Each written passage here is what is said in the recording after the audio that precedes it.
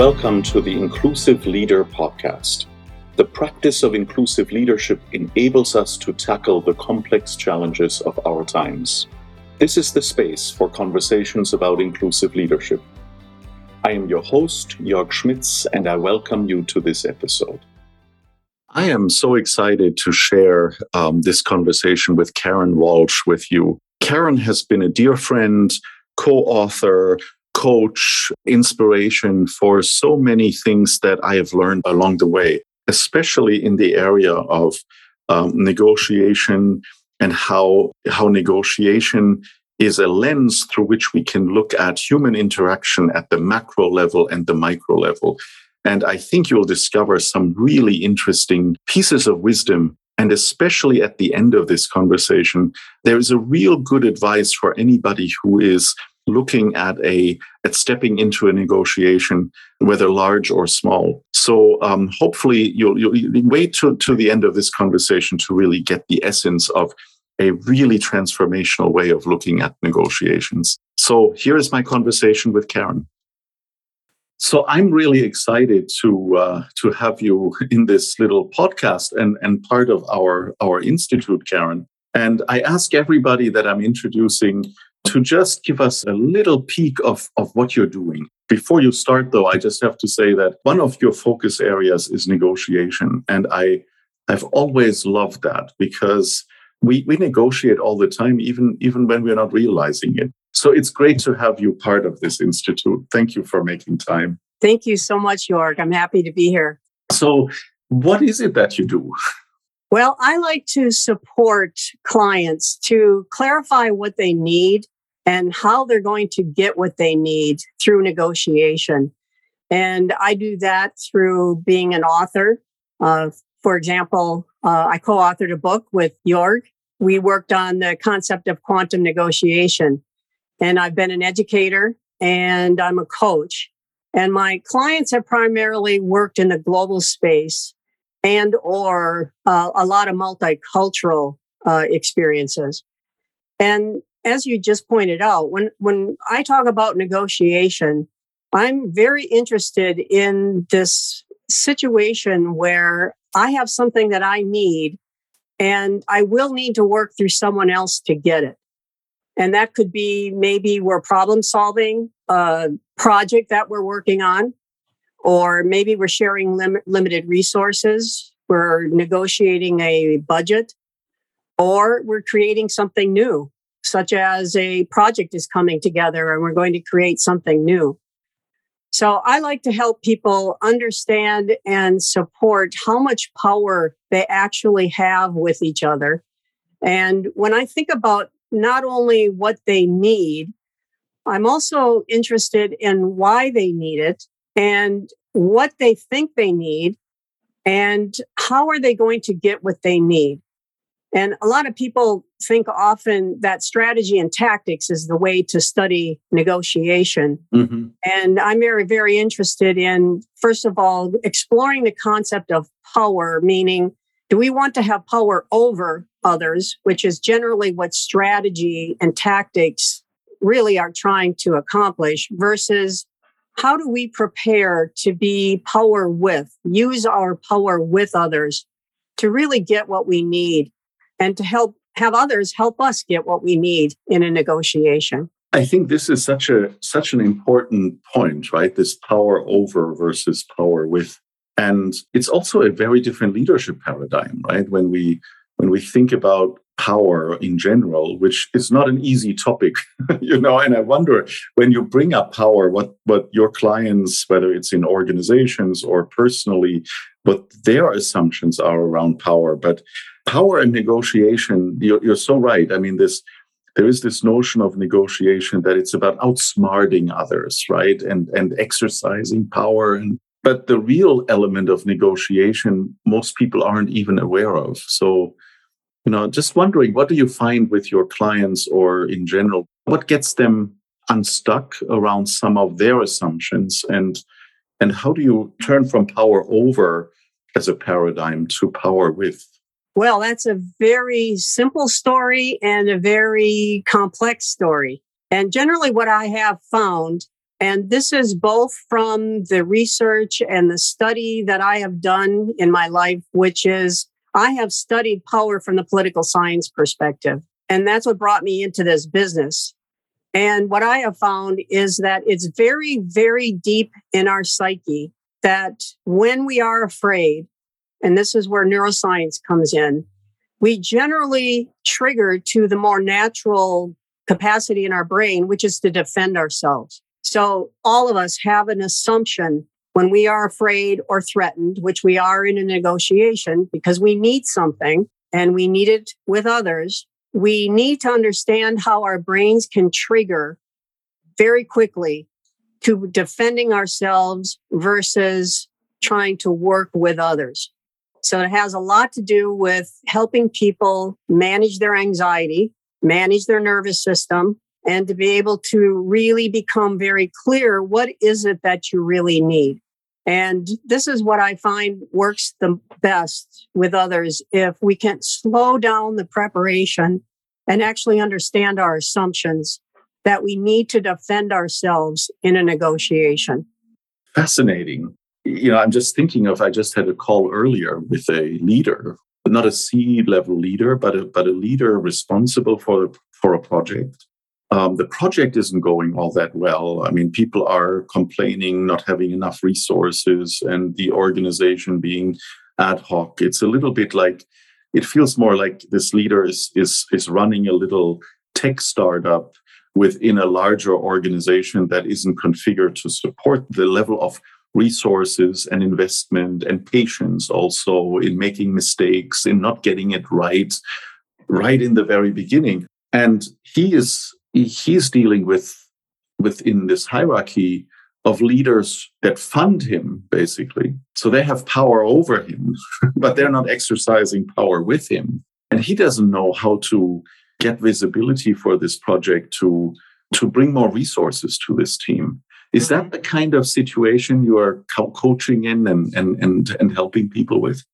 That's a very good example, because one of the ways that he would prepare is to, and this is why we talk about slowing it down and slowing it down so much so he can actually clarify what is it that he actually needs, not what he wants, but what does he need? For example, if he can clarify the one thing he needs, maybe it's safety, maybe it's a little more time, maybe it's a resource here and there. Could he clarify that enough and work with his superiors to work with him to get what he needs so he can actually work with his team so they get what they need to accomplish? That sounds pretty basic, but it's amazing how many times you'll race right by what you really need and then to ask for that help. Yeah, and I could really see the almost the panic and the fear that you were describing that was driving his decisions and didn't really serve him, because that doesn't create the conditions for clarity. And you just defined what happens when we are in fear, when power over us creates fear and defensiveness. We generally move into panic, anxiety, and we do more. So what we really talk about often is counterintuitive to slow that way down. And that's probably the biggest muscle to learn in that panic situation, is to come back to and define what you really need. And it's interesting. It's so relevant in these complex organizations that we have created, right? I mean, global multinational structures, matrix organizations or so, where so much is out of our control, and we need to harness the power of influencing.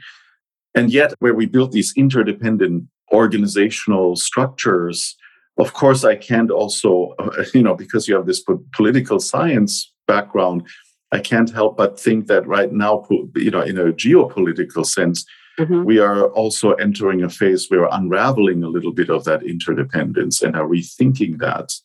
But, I think what you do is so relevant at the macro level and also the micro level. Yes, I find that it has application at every level of human dimension Yeah. and level of analysis. I started out studying foreign policy and diplomacy at the international level. And through opportunities, I was able to teach at a global business school. And that gave me an opportunity to put this down more at a human level. And the concepts are all still the same, except that in political science, when you think about nation states, the one rule that still overrides, this is the fundamental in political science, is that sovereignty overrides every interdependency we create in international organizations. And there's still a debate about that. And the pressure against globalism today is teaching us that lesson even more. Yeah. That national security sometimes is at risk when you become much more interdependent.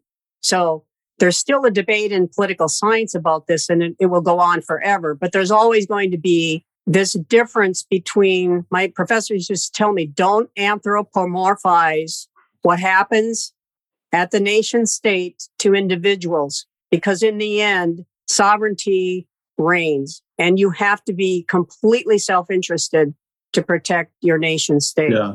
I questioned that along the way, but that's the basic principle. Sure, and even at the individual level, if I just think back of this leader that I just talked about, I mean, he struggles because he doesn't feel his own sense of agency, right? I mean, and I think, almost experiencing himself and the agency that he actually has would change his outlook significantly. He has to discover that he has power, but that power is that power with, not power over. Exactly. And you just stated that so clearly. A lot of the work that we do is to help people discover their power, that you do have agency, that you do have needs, that you do have networks, you do have resources. And oftentimes it's just our assumptions that panic. And this is why neuroscience is so interesting to me, because when your brain is flooded with this kind of hormone that creates the defenses, you really can't think of all the resources and all the support and all the agency that you do have. Right. And that's why slowing it down, there's a biological reason why we do the slowdown. So you can be a more clearer thinker. And then you actually, like you always say, open the aperture. Yeah. Open that aperture. And there are a lot of resources. And you do have agency. And that's why I think many times people need to really understand how they're thinking. Go back and question your assumptions. Look at how you're behaving. Think about what you're believing. So I think these things are very important to find the power in yourself first. And ironically, in terms of neuroscience, the more you know about yourself, the more you're interested in others. Absolutely. Yeah. It's just a quirky thing of the brain. So our nervous system. So I'm just curious, why was that an attraction for you? And when I say that, right, why did you do this? Why did you get into this? Because your journey has been kind of from the political level, the macro level, and you find yourself, on a very different, almost a micro level of human interaction. And one is often, of course, nestled into the other. So you probably can't really separate them anyway. But I'm just curious, why this interest in power, actually? What got you started there? Well, I actually started out as an undergrad in social change and development. And I was so fascinated how people who didn't have structural power actually made social change. And I just watched that and I studied everything I could possibly study. And then I had to graduate. Otherwise, I would have stayed there. But then I went to work in the Caribbean in the 80s when the civil wars were going on in Central America. And I was at a scuba diving resort and just having fun, but I was learning a lot from all the internationals and embassies and military and CIA who used to come to the island. I was just curious. I'm a 20-year-old curious. Why is the U.S. involved in Central American politics? Yes. And I'll never forget the American ambassador at the time. I was waiting with him in the morning before his car came to take him back to the airport. And he said, "You should go into the Foreign Service." I said, "Wow, that's a great idea." So I went to Madison right after that, and I wanted to go 1 year to study foreign policy and go back in the Foreign Service. But my curious brain kept going, I still don't understand it. So I kept taking classes.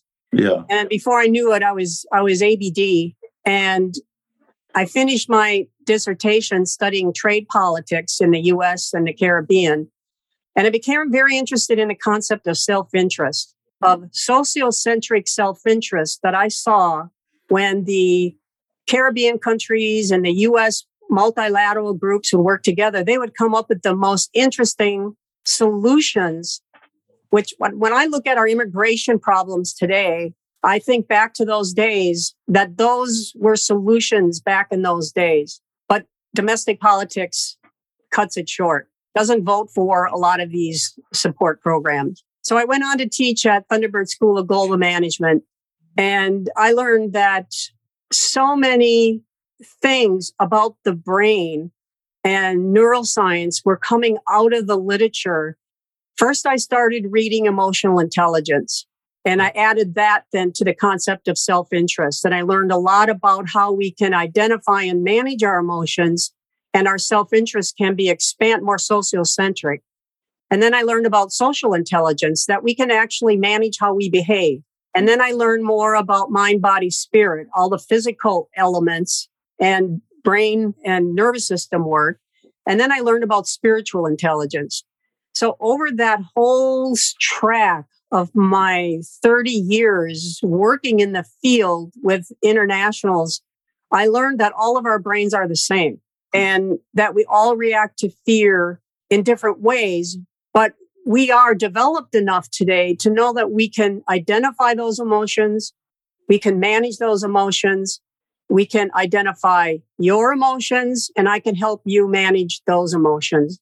And power comes from being able to help build a safe environment so we can actually manage the fear and the stress and the anxiety together. And I just became very interested in Machiavelli and power over strategies and how ineffective it is. It is, yeah. It's very ineffective. And even at the global stage, the more you use it, the less effective it becomes. Sure. And I have great faith that we as human beings on a day-to-day level can actually build peace and security just the way we behave with each other.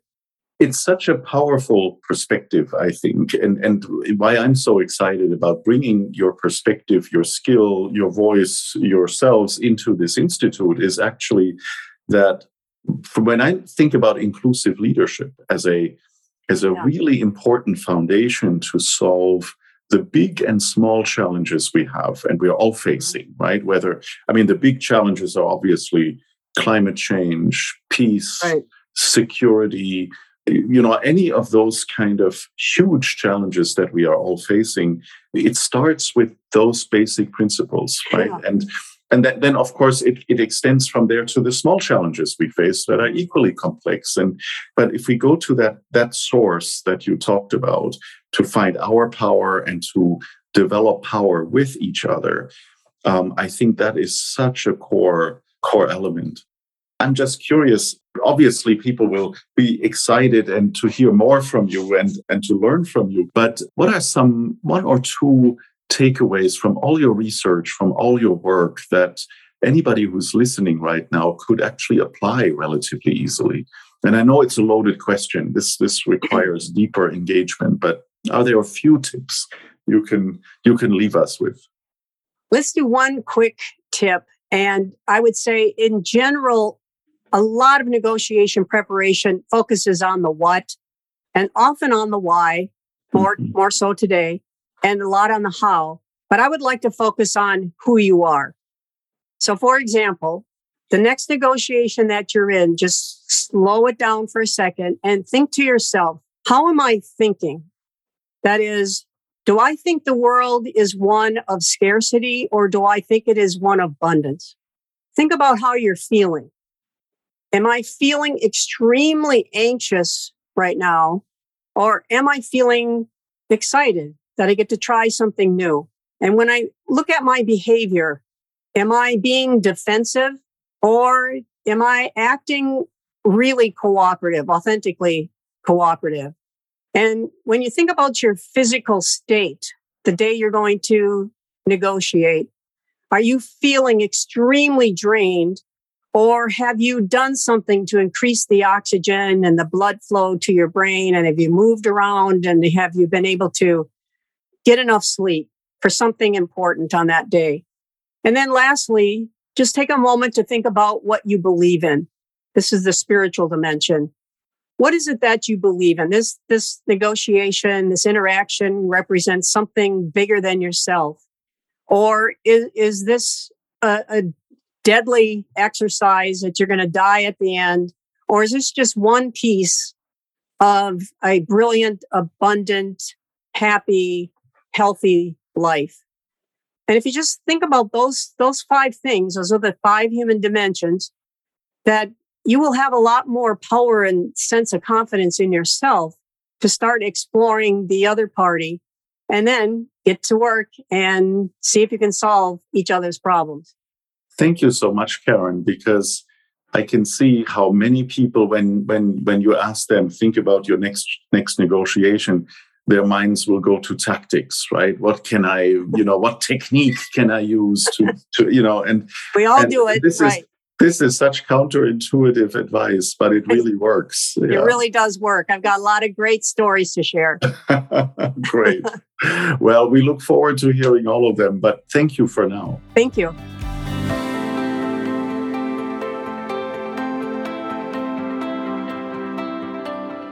Thank you for listening. You can sign up for more wherever you get your podcasts. Just look for the Inclusive Leader Podcast.